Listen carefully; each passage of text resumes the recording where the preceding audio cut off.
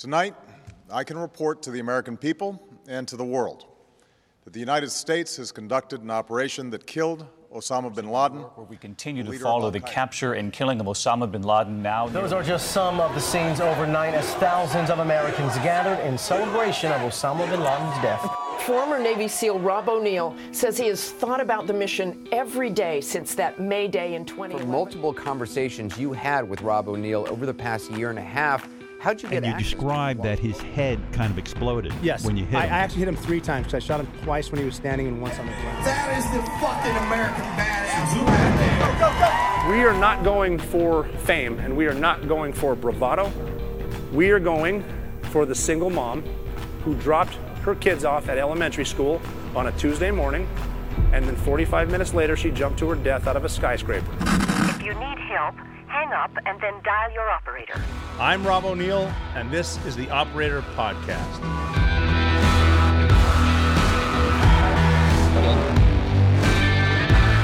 Welcome back to the Operator Podcast. Episode 46 is here, post-Memorial Day, and thank you for joining me. I hope you had a blessed Memorial Day. I know I did. I went up to Cape Cod, and I played some golf at Cape Cod National, which I don't know if I told you this, my psychiatrist when I got out of the Navy said, "What are you going to do now that you're out?"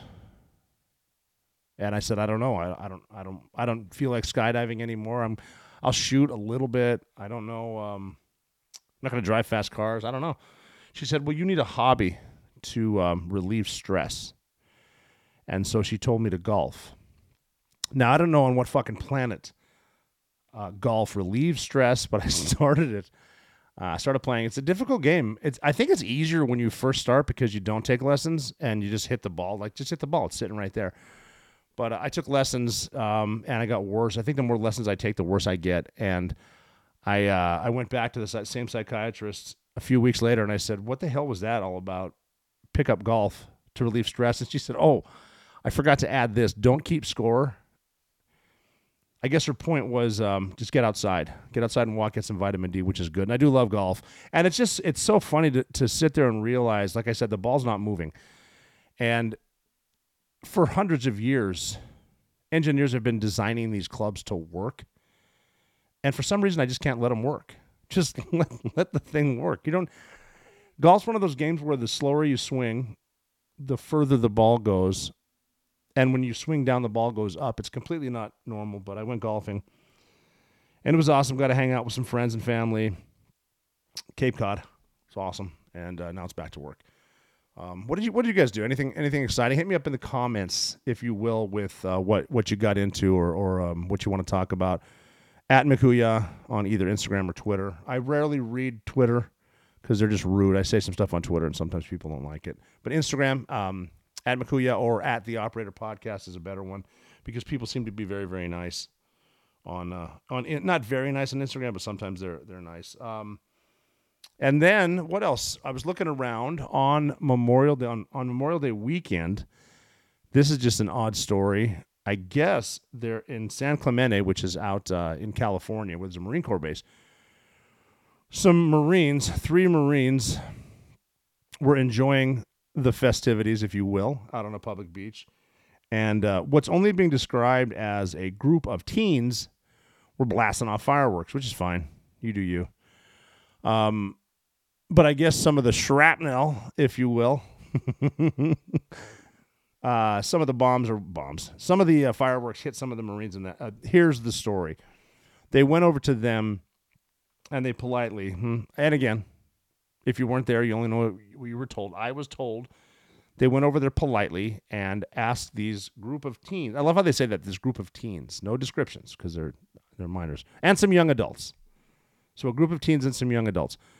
And the Marines, I guess, asked them to stop blasting off these this ordinance, if you will. And they didn't like it. So the Marines were walking away, and I guess one of the Marines got sucker punched by one of the teens, and then they turned into a melee. They jumped on top of him. 2 of the Marines were beaten pretty good, fetal position type stuff. A lot of that's going on the internet too. You ever see that sucker punch, and then a lot of these young dudes just attack in packs.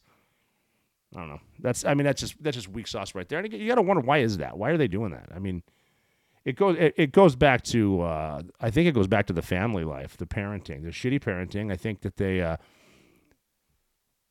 again, I personally think it could be a desensitivity to they're not sensitive because of a lot of video games they play and the violence that's all over the internet. And it's not everywhere. But on the internet, you're going to find a lot of stuff. And it's even people filming, excuse me, even people filming each other to try to get clicks and likes just to get more TikTok followers or whatever, get more likes on Instagram or whatever platform they're on. And they just, like these sucker punches come out of nowhere, and then the gang of whomever just jumps on these people and starts beating the crap out of them. And I think it's a parenting thing. It's a schooling thing. This is a result of not being able to discipline anybody. Like even if a parent disciplines his kid, they're going to get the cops are going to get called on them probably by the kid, and then they get in trouble. You can't do anything in schools. You see these videos of punks beating up their teachers, which it's just it's a sad state of affairs. And again, it's not everywhere. Like I said, the violence and bad news gets the rating, so that's what you're going to see. But my mom's a teacher, and she talks about her kids in class, and like sometimes they can't come to class because they're having an emotional day, because and they'll throw COVID in there, they'll lock down, we're just not back and just can't handle this, whatever. Just pussification of the United States, and then group beatings and stuff like that. But those Marines got beat up, and I'm actually kind of curious to see what's going to happen. The aftermath, because the Marines are there, and Marines are tough, and not that I'm saying go get vengeance, but I bet where they got beat up, you'll see a lot more Marines hanging out, and they'll be looking for young adults. Not that they're not always, but it's just messed up that people feel a desire to just beat each other for no reason, especially when you're just a young punk like that you don't know any better and just gonna do that. So that's me. I've never personally experienced that, and I'm happy. I don't like the fighting in the street stuff too, because it can get really bad really quick. You don't know who you're up against. If you get in like a stupid bar fight or a grocery store fight, or someone yells at you for not having a mask, and it gets, or like they used to, or you get banned from an airline per se. You don't know what someone else has, and you don't know what someone else knows. And there's no reason to get in a fight. It's not going to solve anything.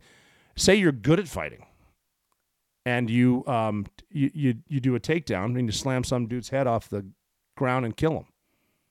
Was that worth it? Because you're going to prison. Or say the dude that you're fighting knows more than you do, and he just whips your ass and breaks your arm. Was that worth it? Or he stabs you, or he shoots you. That's just not worth it. But there was a thing in right near Baltimore, if you can believe it, where there was I guess there was a fight at school, and I think the kid in the fight was like a 12-year-old.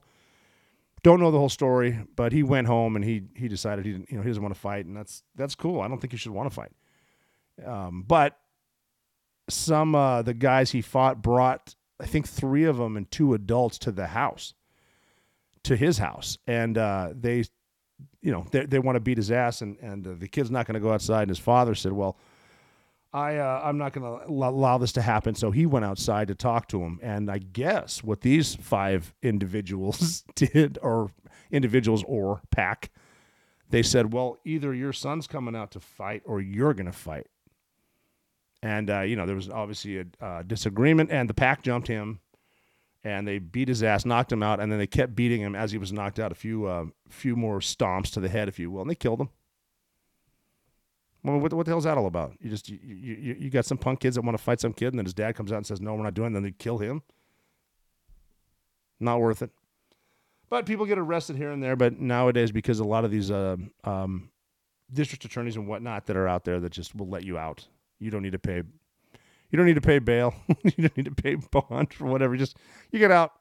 And so there's no repercussions. Nobody gets punished, and it's all just. And if you do, like, say for example, those Marines fought back in San Clemente and whooped the shit out of 6 of those kids, then they're going to be in trouble. It's like the dude on the subway that just stands up for people and chokes a kid out and kills him. I mean, I'm not justifying that either, But I've been on subways before, and I've seen some of the loons. I used to live in Midtown Manhattan, and you see some crazy shit. I'm not getting involved personally, and I think now that more of this is going on, where people are actually getting in trouble and becoming famous because of standing up for people, and then it turns into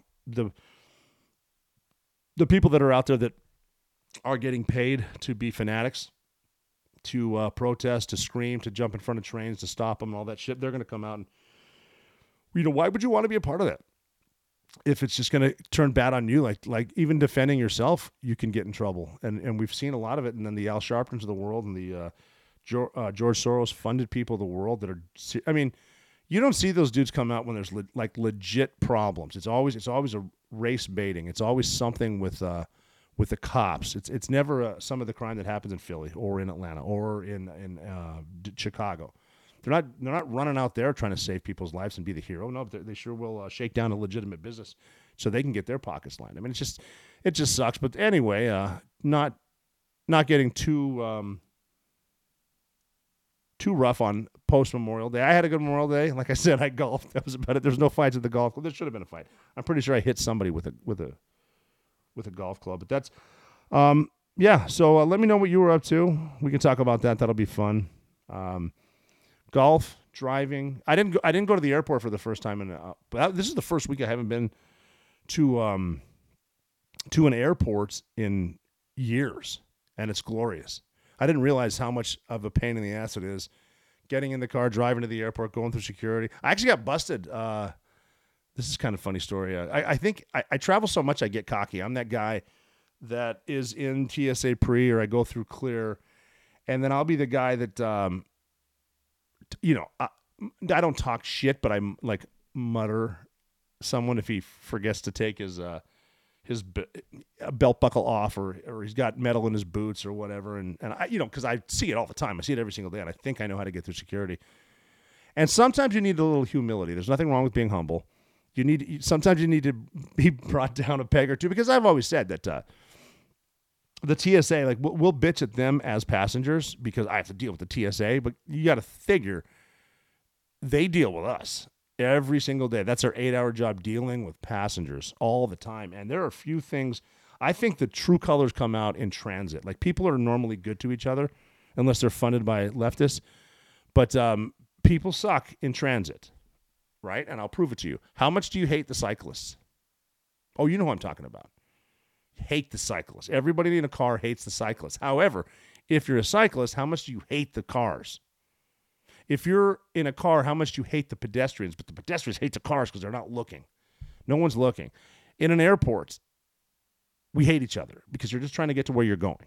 In traffic, especially in New York, those horns go off. People are yelling at each other. The horns are actually a language in New York, and people are communicating with each other. But if you're on the street, if you're look, I know you have the right of way when you're walking as a pedestrian when the thing turns right. Don't be afraid to look both ways. I know if you're crossing a one-way street, you only need to look one way. Look the other way, because now they have those, I think they're cheating, but they have those electrical bikes that go about 40 miles an hour. They could be coming the other way. Just look.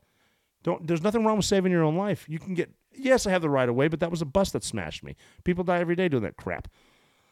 But the point I'm making, though, is in transit, we don't like each other, and unless you stop and talk to each other. That's fun. If you're walking through the airport, people don't like each other. Like who the dude that stands on the moving walkway, the moving sidewalk. Just walk. But we get mad at them. However, if you run into them somewhere else, at a restaurant, at the bar or whatever, and you start talking to people, then you get along because you're no longer in transit. You're actually having a meal or having a drink or whatever. One of the funniest things I ever heard, I think I brought this up before, I ran into a dude at an airport during football season last year, and I used to be a Washington Redskins fan. Now I'm a man without a team. But we're watching football, and we order beers. I don't know the guy, and he said, who's your team? I said, I don't have a team. He goes, me either. I was a Redskins fan. I was like, yeah, me too. And he goes, well, why are you watching? I said, I play fantasy football. And he goes, I do too, and I really don't want to lose this game or this season because I lost last year. And I tell you what, I'm not going through that punishment again, because you know how fantasy football, they always have something that they do to the loser. The loser always has you have not a prank, but you have to do something like wear a dress and stand out front and say, I suck at fantasy football. The guy said, yeah, last year I lost the league and I had to take the SAT. So it was a group of lawyers. The loser has to go take the SAT. And he's like, yeah, we have to finish in the top 1 percentile. I'm a 35-year-old attorney in Washington, D.C., and I had to take that son of a bitch 3 times. So that's a funny thing. He said one of the guys that lost, the rule was he had to become a yellow belt in Taekwondo, which is awesome because that's not jiu-jitsu. That's Taekwondo where you're taking it with children, and you have to go for 5 classes to get a yellow belt. So that's pretty funny. Anyway, so the point I'm making is going through security, going through transit, and I don't know, I was having an off day. I was thinking about something. I was mad about something, I'm sure. And I'm walking through security, obviously bad-mouthing people who forgot to take whatever. And it's TSA pre, too. That's why I get more arrogant, because you're supposed to know what you're doing. TSA pre is the one where you can keep your shoes on, and you can keep your computer in your bag, and they're pretty generous about everything. Now, if you wear cowboy boots, and this is for the people in TSA pre behind me that think they know more than I do, I have to take my boots off because there's nails in them. So I'll take my boots off, put them in the bin, and someone behind me will go, this is TSA pre, you don't need to do that. And I don't feel like explaining thank you. I fly 300 times a year. But thank you. I just say there's nails in the boots, and they'll say, oh, there's nice boots. I'm like, you're goddamn right, they're nice, because I don't wear shit boots. Anyway, I took the boots off. Everything's good to go. And I walked through, but I was wearing a belt buckle. I forgot to take it off. Bink. So I get tinged. And it's like, son of a bitch, I deserve this. So I take the belt off. And then there was something else. I have a bracelet from St. Croix. And I didn't know this. You might not know this. That if it's connected in metal, it'll set it off. But if you unconnect it, it won't set it off. Weird. But that set it off. And I'm like, okay, I deserve it. I deserve it. I'm talking shit. I deserve it. Whatever. And then I'm waiting for my bags to come out, and then my bag comes through, and then it jacks over, and it goes down to the end. So now I'm going to get extra screening, because the way that I picture it is, I think I'm by no means bad-mouthing TSA. I'm just saying I think they're taught to look for stuff that doesn't belong. And I mean, like, they're taught to look for shampoo or apple juice or orange juice. They're taught to look for a bottle of water. They're not taught to look for a threat, for a gun. I don't think that. Maybe they are. I don't know. But I know they always bang me up when I forget to take the orange juice out, when I forget to do that. But the bag goes over, it comes down, and I'm not late for a flight. I like to get there early or whatever, because I love American Airlines clubs. I'm going to chill out in there, get the Wi-Fi password, and get online and send some emails and whatnot. But the bag comes down, and this guy's looking, and he grabs a supervisor. So I'm standing there. They're looking at the X-ray, and they're like, are those what I think they are? And he's like, yeah, that looks like it. So they're tearing through my bag, and I'm like, I really have no idea what I would have in there that would cause this big of an uproar.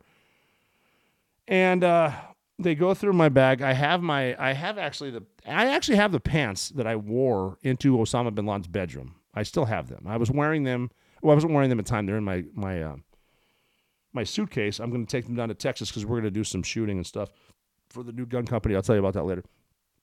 And they're going through, and they find 4 shotgun shells, birdshot. They had been in my pocket in those pants that I wore with Black Buffalo down in Texas, maybe a month or 2 before at a shooting thing. We're shooting skeet and shooting birds, and I had birdshot in my pants. And again, I'm like, I deserve this. I've been cocky. I should check my pants. And then I look at the TSA guys, and I said, now, we're all aware that these are useless without a shotgun. Like, you can't, these are fine. This is not a big deal. I'm trying to talk my way out of jail. And I said, yeah, fine, but we need the Port Authority police to come over here and write a statement. I'm like, super, this is going to be awesome. This is either going to be very, very easy, or I'm going to end up on the New York fucking Post again, like I did when I didn't wear a mask when I was on a flight on an airline that still has me banned. So he comes over, and he's a cop. He's totally cool. I don't know if he recognized me or not, but he looks at him. He looks at my ID and says, well, you're from so-and-so, and legally you can have these. And I'm like, well, legally I can, because I'm an American. He said, so if you need to if you want to check them, you can get another bag and check them. And I was like, you think I want to go back through that stupid security line, check luggage just so I can put 4 shotgun shells in there? I was like, nah. I said, hey, how about I sign them and just give them to you? He's like, get out of here, dude. He was very cool. I was being a smartass. So that is my story as far as traveling pre-Memorial Day. And then I flew back from Texas, and then we drove, and then it was on to Cape Cod for golf, Memorial Day. So tell me what you guys were up to, and I would love to retort. A few decades ago, private citizens used to be just that, private. What's changed, though? The internet.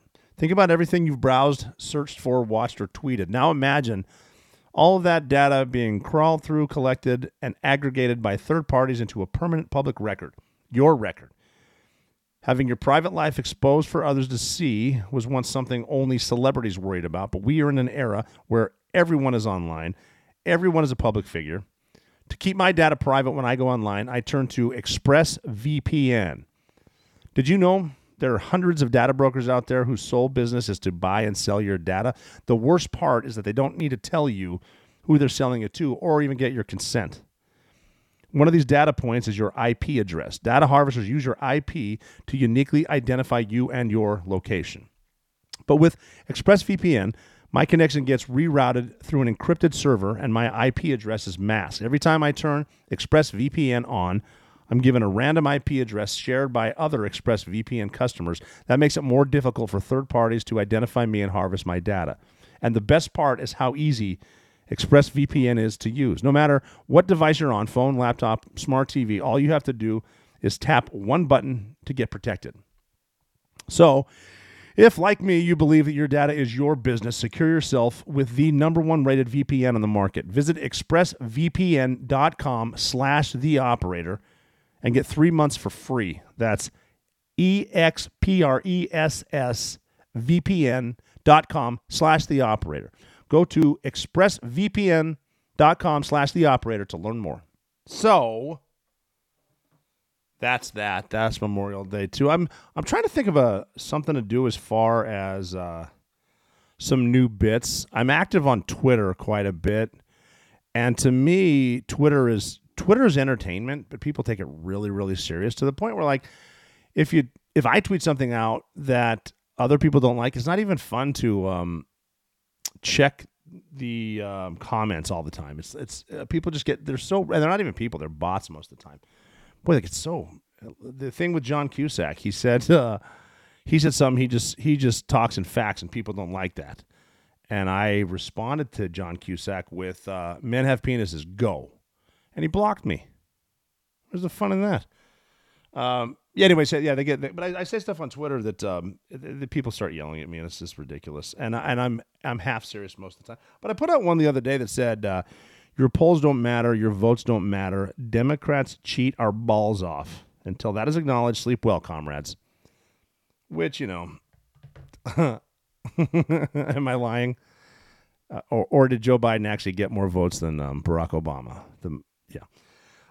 And the whole thing, the point I'm making with that is, well, just looking at some of the math, and whatever.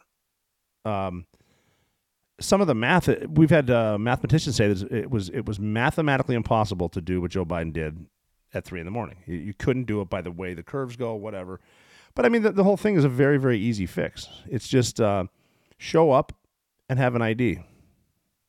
Seems simple, right? It is simple.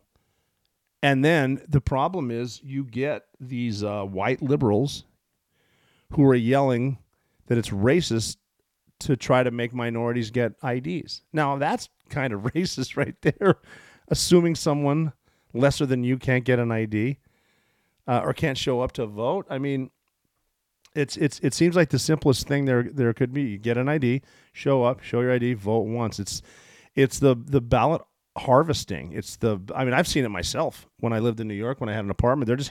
They're handing out ballots to people that used to live there. They do it in Boston. They do it in the big cities. Who do you think's running the polling places? And these trucks full of ballots, and they're just waiting to see how many votes they need. And it's all over. So you're telling me that Georgia and Arizona are blue states? Is that what you're saying? And again, I'm just stating the obvious, and you're not allowed to be obvious because up is down and down is up now. But I'm just saying that. So that's one of the things that I've mentioned on Twitter this week. And again, it could be a cocktail and I want to stir the pot a little bit, whatever. I personally, I mean, really, it's not going to be up to me to fix this. It should be up to the people in power who write the laws to fix it, but they're benefiting from all this bullshit, so they're not going to fix anything. So it's not the person who votes that counts. It's the person who counts the votes.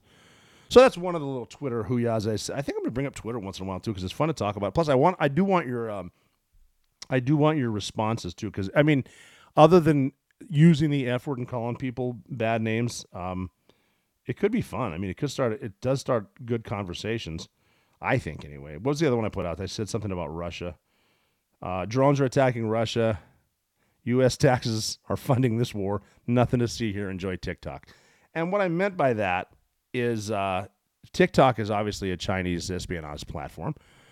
And we are funding the war in Ukraine because we don't have a choice because the contracts are not up, the ones that we paid the big contractors to make all this stuff, so we're still going to make them and we need a place to push them. Plus, there's so much corruption in Ukraine that we got to cover it up because we have so many people in the Beltway that could get burned if anything ever happens. So we're just pumping money to Zelensky.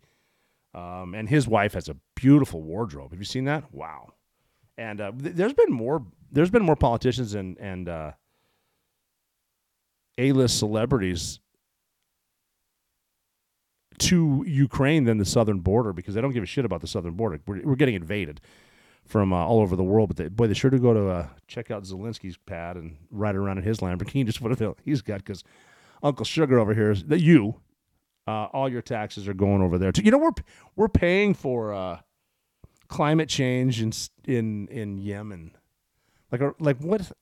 Your tax dollars are not going to change the weather. I don't know if you know that, but our government sure will do that. And then they have the kids so stirred up about climate change and how cows' farts are ruining the environment and all that nonsense, so they can go trash pieces of art or whatever it is they do. Anyway, that's some of my Twitter stuff that I think we should bring up.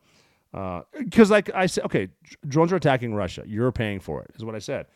And I get responded to with, so you want Putin to take Europe? I'm like, no, that's not what I said. Just I don't appreciate busting my ass to make money to pay upwards of 50% of what I make so I can throw it over there to Ukraine when I'm not saving the planet in Yemen. You know, it's a waste. Anyway, I say that stuff too, and could be a fun little thing. Send some tweets at me. We can talk about certain tweets. It'll be fun. But another good one too. I'm going to get into a point here because nobody wants to hear me complain, and if I'm complaining right now, I apologize. It's early. But one thing I want to talk about that's happening recently is, if you can believe this, there's an issue on the borders in Afghanistan with their Iranian friends. Over the weekend, so they have these checkpoints, and I've been to these places. The checkpoints where actually you can talk to your not even enemy or adversary. You can talk to your neighbor, as the Taliban is saying, because the Taliban is claiming they don't want conflict, which you can believe them. But there was a shootout at one of the checkpoints. I wasn't there, and I don't know the range of it, but I'm assuming it was up close because I guess 2 Iranians and 1 Afghani border guards were killed in a fight. Now the Iranians are saying that they don't want to do it, and the Taliban are saying they don't want to do it, so they're trying to figure that out. But you're not going to get straight answers from either one of those people, either one of those groups of people, either one of those countries. But they're on the border, and I guess the issue was the Helmand River. It flows out of Afghanistan into eastern Iran, and Iran, believe it or not, has had a pretty bad drought, and I'm surprised we're not pumping them billions. We probably are. We'd give them, here's the way that it would work with Iran. We would give them billions of dollars to help with climate change, and then they would send it right over to Hezbollah so they could attack Israel. That's what would happen. But I guess Afghanistan is they're damming the water for irrigation in their country, and technically you can do that, right? That's the water in your country, you can do it. And it's affecting Iran, and they're having a drought, and they're all pissed. And obviously someone was yelling about something, and then they got in a shootout, because that's how you handle shit over there. You shoot each other a lot. But that happened, and it got me thinking about the borders in Afghanistan, because I've seen it before. Torkham Gate is a border with Pakistan, and Pakistan's another country over there. And Afghanistan's landlocked, okay? So they don't have access to the sea, but Pakistan does in Karachi. It's a port city. So a lot of the stuff, there's some shady shit going on over there. But when we were supporting that amazing effort in Afghanistan that we won, wait a minute, we got our asses kicked. They at the end, and it wasn't our fault. I shouldn't have said it that way, but anyway, whatever, get over it. Port of Karachi, they would drive through to Torkham Gate into Afghanistan, and that's where you get stuff to places like Jalalabad, Afghanistan, and then up to Bagram. And it was to the point where we're actually paying, like the Taliban's on both sides. There's Pakistani Taliban, Afghan Taliban. It's all the same thing, and they don't really recognize borders per se, but we're actually to the point where we're paying them to get our stuff through there, like our gear, and they're taking their stuff off the top, and it's like the whole grabbing a carton of cigarettes because I deserve this for my toll. Paying them off Taliban, and then you drive it to different places. So I went to Torkham Gate in May of 2005, I think.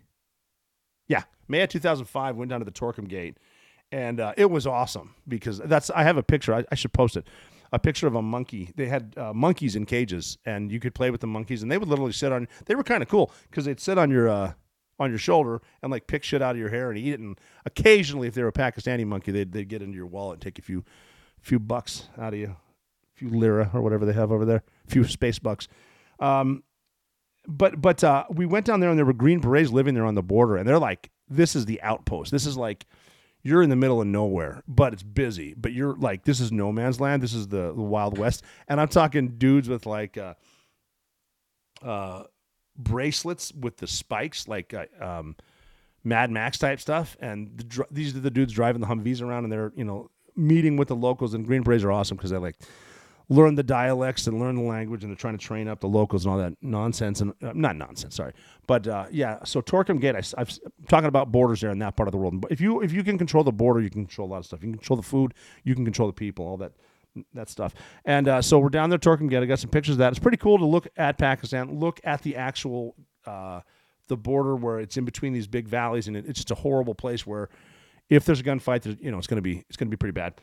But borders there, watching the trade, and the realization that you're kind of in a different world right there, and you're playing by different rules now, and all the stuff that you'd heard on like before you left your command in the Army, and you're filling out your climate survey, command climate, and people's feelings, and now next thing you know, you're living on Mars over there, and it's funny the where the rubber meets the road, the difference between what these officers in the Pentagon think is going on and then what's actually going on. Like, if you want to know how the war effort was going, talk to some of those Green Berets at Torkham Gate. That was my first border experience, which was good because no shots were fired. We got some blankets. I played with monkeys and had some good chow with whenever the Afghans show up and they bring a donkey or whatever. What are we eating? We're eating not a donkey, probably a goat. And then they start digging a hole. Don't watch. But because you don't know what happens before. I don't know what prepping the goat is. But once they start digging the hole, you can leave, and then for some reason they come up with this big plate of meat and they have bread. We used to call it the hairy hobbit foot bread. That's one of the reasons you don't want to watch, because they would make this bread with their feet. Pretty gross, delicious. Don't watch. And if hairs on the bread, is probably from the goat. I don't know.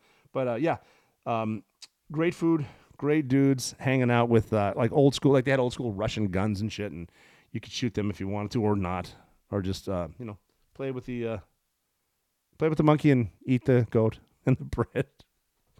But the borders were not always like that, and I'm going to explain. Looking at the media today, I can't believe the dire headlines we're facing in the world. Everywhere you look, things are falling apart.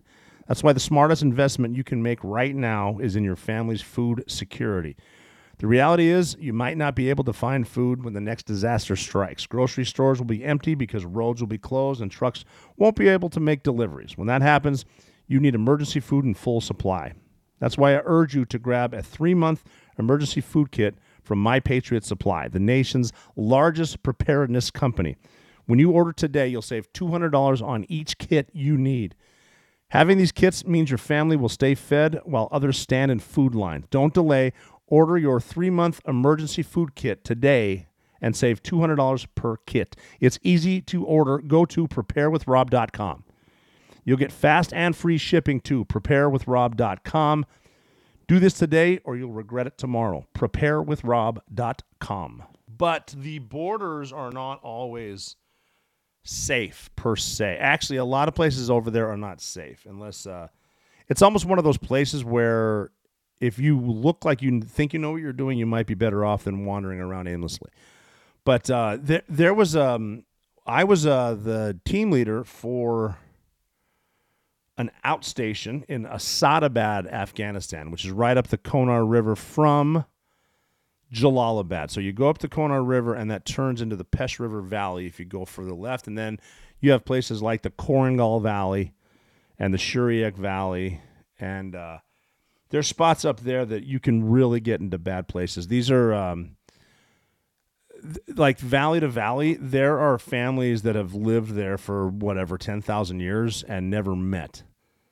And we would try to send sources into the Shuriak Valley, and they would come out terrified because they ran into some locals and they said, "We don't know who you are, and if you come back into this valley, we're going to cut off your head and put it on a stake." This is where Turbine 3-3 was shot down, Lone Survivor, where the Navy SEALs put in 4 snipers. I think that they put them in the Korangal, and they were ambushed. And I think Marcus, Lone Survivor, ended up in the Shuriak. I'm just a scary, scary place. If you haven't seen the movie Lone Survivor, definitely see it. It's an excellent movie. It's a crazy story. Those guys were very, very brave, and they ended up all dying. They shot down a helicopter. The only issue I have with the movie Lone Survivor, because they filmed it in New Mexico, is they couldn't find mountains that were steep enough that these dudes were jumping off of to try to get away from the Taliban. And it's a shitty fucking day, man. Can you imagine getting shot at from one end and the only way is to jump down that cliff? And it's not like you're jumping down the cliff into the water. You're jumping down the cliff onto the rocks.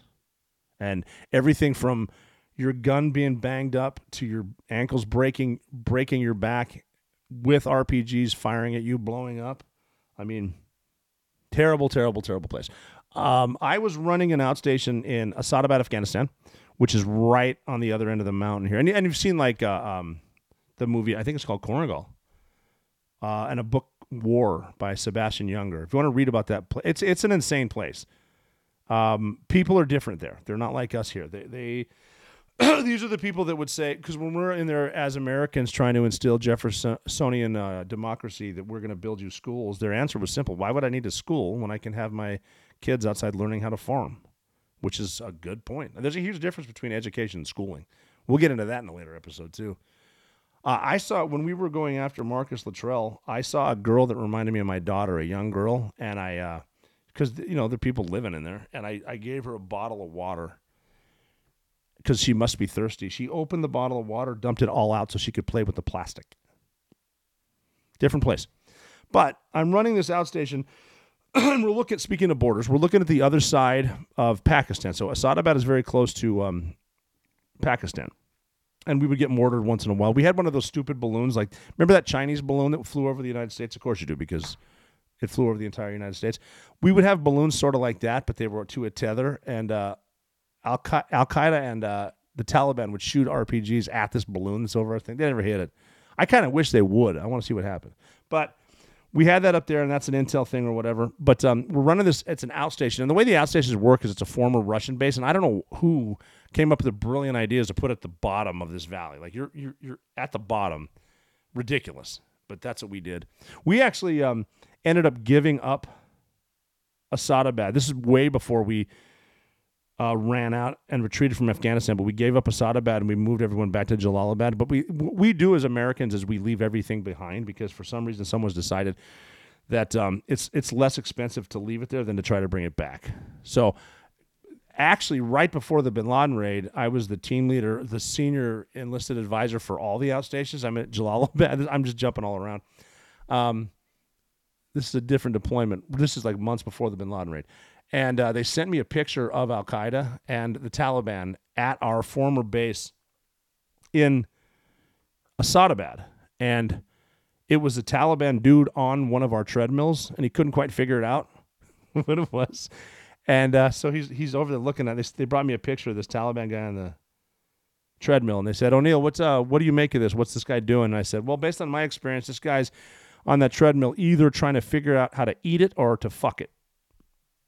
So that's that. But anyway, so rewind a little bit to Asadabad when we still had it. I was the team leader there running this, and we're trying to run sources across the border. We're trying to find bad guys. There's not a lot of bad guys left. There was like maybe one Al-Qaeda guy left in the Korengal Valley. We ended up rolling him up. That's another story I've already told. But there were 2 safe houses on the other side of the border, in the Pakistan side.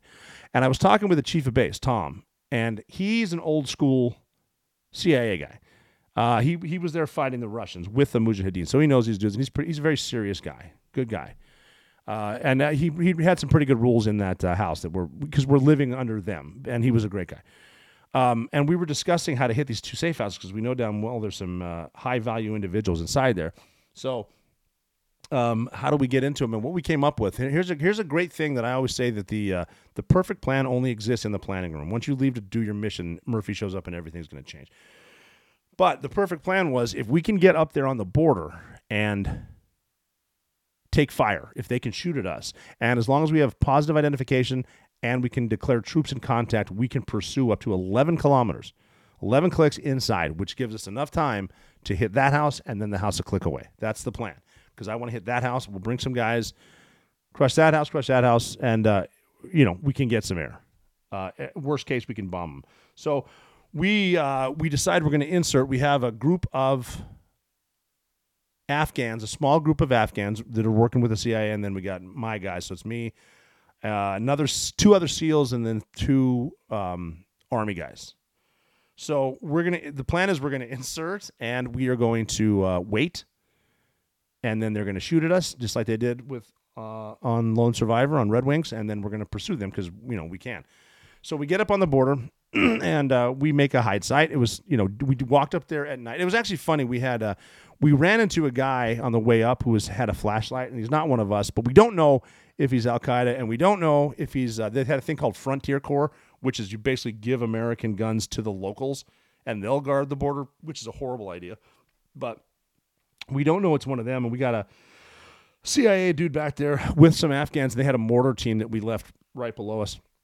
And we said, "Hey, so-and-so, there's a guy up here," and the guy asked, "Well, should we send some warning mortars at him?" And I said, it doesn't really work that way. I don't think we send warning mortars.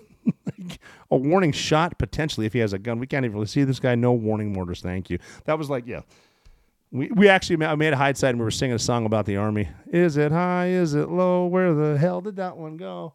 Warning mortars. Anyway, so we get to our hide site so we picked a high ground. I'm talking right on the border. Set up a hide site. Now we're going to lay here, wait for the guards that we know. Like we're just talking about the guards with the Iranians and the Taliban shooting it up. Because you do see each other. You know each other. They call them mirrors. And so we're up there. We make a hide site. The sun's coming up. We can see the dudes. It's like a little checkpoint, like they're having tea. And I lean over, and I'm on top of a nest of pit vipers, which is great because they're babies, which means they'll kill you. So we're like, yeah, we got to move a little bit. So we get up and move, and because we had to move away from these snakes, we get in another spot. They see us, and they start walking up to us. These border guards, they're Pakis. We don't know if they're Taliban. We don't know what the hell they are. And they start yelling at us in their language, and we did have a couple Pakis with us, a couple Afghanis with us, so we tell them to yell back at them. And they said, come down here and have tea. And I'm like, okay, you can go have tea. I'm staying here. But the thing is, we're all wearing tiger stripe, the deserts, so because we don't want them to know we're Americans, and they don't know we're Americans. So they go down there, have a little tea. They come back up, and our Afghan guy said, yeah, they said if Al-Qaeda comes, we'll protect each other. And I'm like, yeah, I'm sure that's what's going to happen. But they got identification on each other, so now these border guards, they start making phone calls. And another truck shows up full of dudes, and these guys are not in uniform. They're in the man jammies. And then another truck shows up, and then another truck, and then one more truck. And there's a bunch of dudes right there. We do have the high ground, but there's only like 7 of us. And it's noon. So it's like, you know what? We probably should get out of here, because I'm the ground force commander, and I'm like, well, if we leave right now and run, they might not see us. If we fight it out, even though we have the high ground, it's not going to be good. I got Tony with me. He's my radio guy, and he's never called for fire ever. He's never been to combat. And then Jesse's the other SEAL that's never been to combat either. They're not SEAL Team 6 guys. They're augments, but one's a medic, one is the air guy. We don't have any JTAGs. CCT. We don't have any combat controllers. Combat controller is a different animal. Combat controller in the Air Force is the most lethal person on the battlefield. They can coordinate everything, and they don't get any praise. We will talk about them eventually. But I decided, since it's noon, we're going to leave. So we're going to run down this hill. We got to catch that mortar team, and then we're going to hopefully call TF-160, the ones that flew us in here, because they can do it. So we run down the hill, and I'm with my one of my Afghan guys, and he said the first words I ever heard him say in English, he looks up the hill and he started screaming, "Bad guys, bad guys." And that's when the whole mountain erupted. And they're shooting everything they have at us. So these dudes saw us leave. They have the high ground. And I'm watching dudes in their brown pajamas. We're in the bottom of a valley. I'm watching them. They're trying to flank us on two sides. And that's one of the scariest things I've ever seen, is watching how fast those dudes can run while other guys they're shooting and maneuvering. They got a PKM down, a belt-fed machine gun, and one guy's running. It's like these guys have fought. They're trained, and this is bad. So I know that right now I realize that we need to get air support, because our plan was to get air support. And we've got like RPGs flying over our heads, air bursting. It's pretty scary. It's very, very loud. Combat is permanent, and it's fast. And you can eat one of these bullets. A bullet needs to be right once, and so it's scary. So I know I need to get to Tony. He's my radio guy. So we used to wear our gear in lines of gear: first line, second line, third line, and it's in order. Your first line gear is your most important. It's it's on your belt. It's in your pockets. It's closest to your body. The most important shit you have: an extra mag and some dip. Second line gear is your second most important stuff, and that'll be more mags and grenades if you got them, water.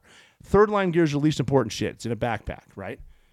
So stuff that you can ditch right away, and that will be sleeping bag, ground pad, extra socks, foot powder, shit like that. So I have been told, never heard of anyone doing it, that you can start ditching your gear if you need to run. So I need to get to Tony, who's about 100 yards away. So I ditch my third line gear, my rucksack's laying right there, and I run across to Tony, and I lay down next to him. And I'm trying to coordinate. He knows what he's doing, sort of. I sort of know what I'm doing, but it's scary as shit. And I look up to that group that they talked to had made what I refer to as a flash checkpoint. So they're right there, and I said, "All right, Tony, here's the deal. First pass, I want you to hit that checkpoint." And he goes, "Well, I can't. We don't have any air support." So that's bad. We don't have any air. I guess something else happened somewhere, and we couldn't get any birds from Bagram. So now we're laying there, and you can't really get up and run. I remember the fire was so thick, the immense machine gun fire out of a PKM, a belt-fed machine gun, and then you got AKs, and just trying to lay as low as you can behind rocks and knowing this could end badly. And then these RPGs are hitting us, and they're like air bursting above us to the point where I turn around and look to see if my legs were still there. And it's so loud. Everyone's okay. And this went on for an hour. They're getting closer to us. They're surrounding us. And we really can't do anything about it because of the suppressive fire. I know everybody says that, just be a man and stand up. No.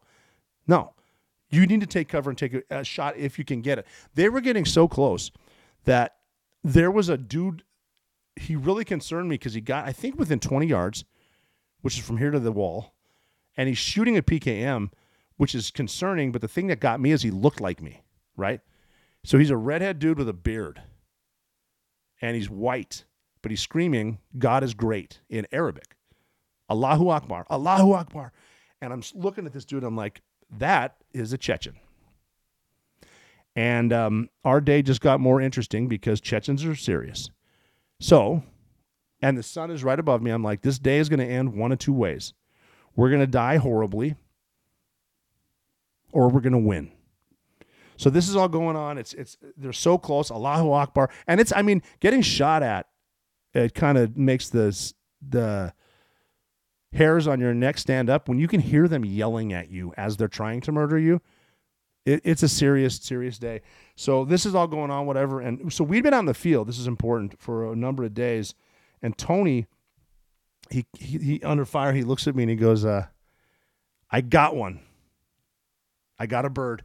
And I said, awesome. Hit that checkpoint. And he said, I can't. The batteries in my radio just died. Now, I'm not a big believer in micromanaging, but I thought now would be a proper time to do so. And I said, change the fucking batteries. He said, I can't. I'm not carrying the spares. Remember, you are. Shit, they're in that backpack that I dropped over there. So now it's something I got to get them. I don't have a choice. I think I gave Tony my gun and said something like, don't tell my mom I did this. So I stood up and I started running. I got to get to that backpack, and I can hear that guy shooting at me, still yelling Allahu Akbar. And I'm at the point like, I get it. I know. God is great. Super. Get over there. There's bullet holes in the rucksack. I'm taking it down. I'm opening it. I reach into the backpack. Naturally, they're at the bottom. So I pick them out. I run back. Cannot believe I haven't been hit. I'm running back to Tony, and I fling them to him, and I said, you're changing them. And I reached down and grabbed some dip. I put a dip in, and one of the Army guys behind me, Seth, was laughing, and he goes, did you just put in a new dip? I said, no, I just freshened up the old one. And so Tony fixes him up. He got the radio going. He's talking to the thing, and he goes, all right, bombs away. 2 minutes out. And I'm looking at Tony, I'm like, 2 minutes out? The first jet you got was the space shuttle? What the hell's up there? And he goes, it's Bones 2-2, and he's a B-1 bomber. And he just dropped 3 2,000-pound J-downs right on top of those guys. So stand by.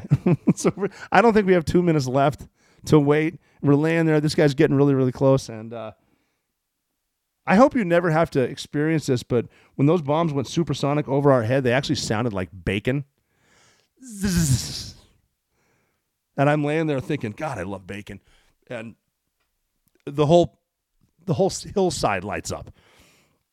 He crushed that hillside to the point where the guy yelling Allahu Akbar actually stood up and turned around, and I got my first few shots off at him, and I yelled something about God back at him, and so he's no longer with us. And now they're leaving, and we're watching dudes run away because they realize these are Americans. We got to get the hell out, because they're in Afghanistan, and they got to leave. And so he kept hitting with Bones until Bones went bingo, and then that's when the F-16 showed up, and his call sign was Dude 1-2. And we're calling him in just the way you call guys in. You know, you gotta. Can you see the peak with the snow? Yes. Can you see to the south of us the intersection river? Yes. Okay, that's 1 unit of measure. Please take 2 units of measure. 097 magnetic for all that stuff, and then he's hitting them, and it's just I'm picturing this kick-ass, good-looking 27-year-old dude flying that F-16, dropping bombs in Pakistan at this point, thinking, and I've said this before, but thinking, man, I see why women find you attractive. So we ended up bombing Pakistan that day for 4 hours, which is a long time to be bombing a sovereign nation. But I think we were justified because we were in contact and we had positive identification. So we finally got it done. We finished this gunfight. They're gone, and I don't know how many guys they killed. Air Force kicks ass. You've probably heard me make jokes about the Air Force. When you need them and they're there, I'll tell you what, best friends in the world. So they finally had enough room to send in some helos to get us, and helos came in, sat down. I got on the starboard side of a Black Hawk, a 60, and we're leaving the right side. And as we're leaving and we take off, now I can see the battlefield for the first time, as opposed to laying behind a rock, and it's epic, and it's smoldering, and it's on fire. And I'm thinking to myself, man, we just bombed Pakistan for a long time, and that is an international incident, and I'm in charge. I'm probably going to hear about this. And I was right, because we flew back to Asadabad, and I guess the general had heard. I'm not going to say which one, but he was there to watch us land. So I'm the ground force commander. He wants to talk to me. I was going to be dead 4 hours ago. right? Now I'm going to live, and I'm happy. And we got whiskey inside that place, man. So I'm walking up to the general, and very stern-faced, he goes, "O'Neill, you realize we're not at war with Pakistan, right?" And I said, "Yeah, but we were today, and you should have..." "Yes, sir." And he said, "Yeah, good. You're probably either going to get a Silver Star for this, or you're going to Leavenworth." So we had to wait an hour for that bomb, the first bomb to hit. That was a long time. I had to wait like 3 or 4 weeks to figure out I wasn't going to Leavenworth for the rest of my life, which was nice because we didn't know this, but there was a drone flying overhead. And this footage is actually on YouTube. You can find it. It was, I want to say it was 2008 on the border. You do border bombing 2008. That's my dumbass running around under explosions. But yeah, the headlines too, you can find these on the internet. It says unprovoked attack kills 11 Pakistani martyrs or whatever, and which proves there were Pakistani soldiers shooting at us, and Al-Qaeda and the Taliban. But as they were interrogating, or there was a hearing, they were talking to Pakistan and how it was unprovoked, and we started this fight. The Pakistanis didn't know that we had actually footage, and you could see where they ambushed us, and we were justified. And I was awarded my first Silver Star, and I'm not in Leavenworth, so that's a good thing. A lot of times we will talk about firearms on this show, and it's always colorful to see what people have, because in the gun industry, everyone has their favorite weapon, and they know they're right. I have been talking about F1 firearms. I need to tell you about this. I went down there to Houston to the company. They were just purchased and are now called Watchtower Firearms. You got to check them out too. The anodized color, the skeletonized technology of these guns. I went down there to the factory and I watched them. They would take these blocks of aluminium, and I watched them actually use machines to cut down everything to the like the uppers, the lowers, the bolts, it was awesome. I watched them. I'm actually partnering with them.